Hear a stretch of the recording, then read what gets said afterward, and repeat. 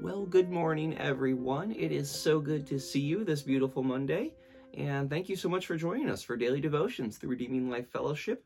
And today, as we're continuing to progress through the Gospel of Luke, we're going to be in Luke chapter 12, verses 49 through 59.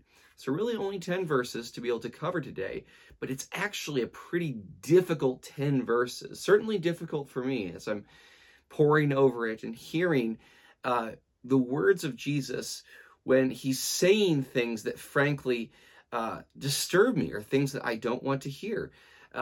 Thank God that Jesus is the sort of person who's not afraid to speak uncomfortable truths. Truths that you and I need to hear, certainly in a day and a time like this. And so today, what you're about to hear with Jesus it might even actually sound antithetical or opposite to what you might remember, the proclamation of angels, a heavenly host proclaiming to shepherds who are saying, tonight in the city of David, a Savior is born, he's Christ the Lord. And then the whole heavenly host singing, glory to God on the highest, and on earth peace to men on whom his favor rests.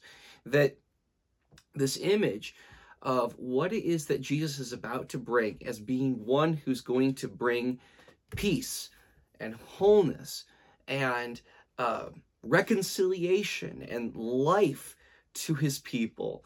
While all of those things are true, it's hard to be able to reconcile with what it is we're about to hear Jesus say. And that when we hear him, he sounds a lot more like not a peacemaker, but an agitator, a person who does more than ruffle feathers. He's almost breathing fire. He sounds more like a radical, a revolutionary, almost an insurrectionist. Even in some sense, you might even call him an arsonist in the way that he is speaking prophetically and trying to shake people out of their complacency so that they can actually respond to the Word of God. And that sort of thing, even as uncomfortable as it always is for any of us who, frankly, from the most wealthy of us to even to the poorest, is that it's a part of our human condition to want to find some kind of state of complacency or status quo, and the certain things that protect that status quo that we sort of retreat back into and find comfort in that sort of thing, that when we're settled and we become, I think, a little bit lukewarm, that we don't respond with the type of urgency that Jesus is calling for, that we need to respond to Jesus and not presume on having an infinite amount of time and opportunities to do so. So let's read together Luke chapter 12, verses 49 through 59. And once again, you may know this. If you don't, I'll say it now. I am a peacemaker by temperament, and whenever there's hostility between people and hostility that brings division, that really troubles me very deeply. And so reading something like this is something that even I have difficulty reading. But again, this is the Word of God, and this is something that I need to hear. Because, lastly, before we read, that whenever the prophets speak, and they speak for action, and action that's to bring about the change that's in view through what the prophet is seeing and saying, inevitably it's going to bring division.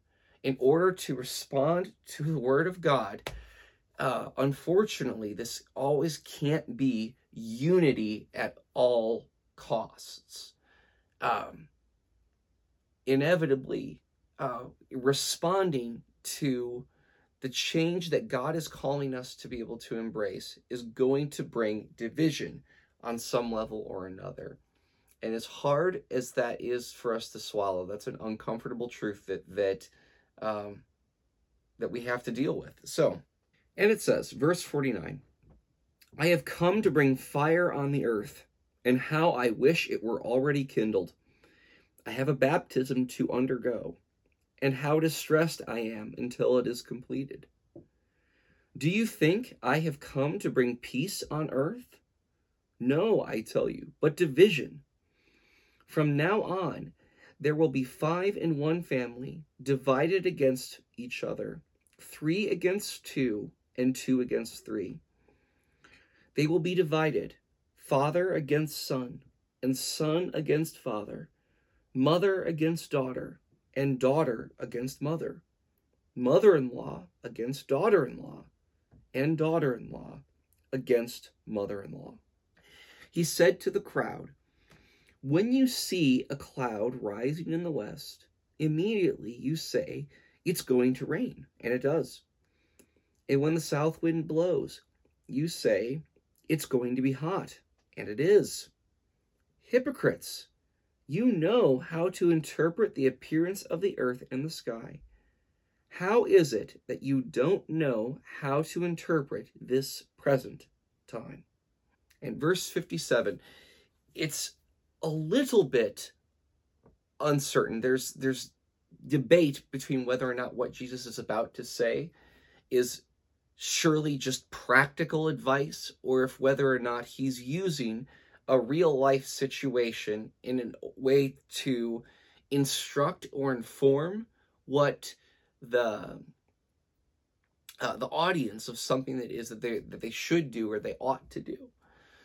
And I'm of the persuasion that Jesus is taking a real life example and in its context of interpreting the signs, wants to use it in a way to be able to, in a parabolic fashion, in a way to be able to get the listeners, the audience, to respond to what it is that he's saying. So let's listen.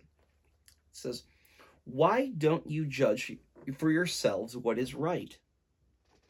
As you are going with your adversary to the magistrate, try hard to be reconciled to him on the way, or he may drag you off to the judge, and the judge turn you over to the officer, and the officer throw you into prison. I tell you, you will not get out until you have paid the last penny. So, does that seem like an odd parabolic story or instruction to put at the end of this chapter? It does for me, and I had to do a little bit of research here, and I think I found something useful in my mind from a commentator by the name of Richard Vinson, and he says this: this passage, then, whether we consider it a parable or non-parabolic teaching, imagines you and I, the audience, in the position of a person of means that he will not admit, involved in a lawsuit he will not settle, facing the consequences of holding out for a victory that he will not gain. So, in other words, this person cannot see the situation that he is in and is constantly retreating by his wishful thinking and false hopes that he can win something that he's obviously not going to win. And Jesus says, when you do this, settle it out of court. Give the person what it is that he means, or that is required of him before he actually loses everything. And that, I think, he tells this story because he's using it to expose the attitudes of people who won't respond, who won't settle these things now, because judgment is coming, and there won't be time to be able to settle a lawsuit, a judgment that you're not going to escape. And this person, thinks it's something that he can constantly be putting off, or that there's something else that is going to make him secure, whether it's his wealth or his finances or a good lawyer, that that's going to see him through this settlement. And it's simply not going to be the case. He thinks that he can keep putting this off, keeps putting it off. And aren't we all like that sometimes, especially when things that we know that we need to do, but we keep putting it off because we think that there's always going to be more time to be able to do it? That's simply not the case. We cannot presume that we have all the time in the world to be able to do the things that we really want to do, or to put off the things that are necessary because we don't feel like they're urgent. No. When God calls us to do something, he is patient, he is kind, slow to anger, and abounding in steadfast love, thank God. God honors prompt, immediate obedience and response to his word. And it's not the sort of thing that we can put aside, like doing dishes, cleaning the litter box, changing diapers, mowing the lawn, doing your taxes, as that's coming up soon, that we can't just keep putting it off. The time to respond to God's word is now.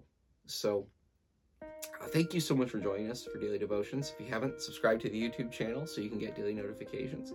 And I pray that each and every one of us would be agitated in the way that that Jesus has agitated us, and aroused awakened us rather out of our complacency, so that we can respond to the Word of God with obedience and prompt and swift obedience.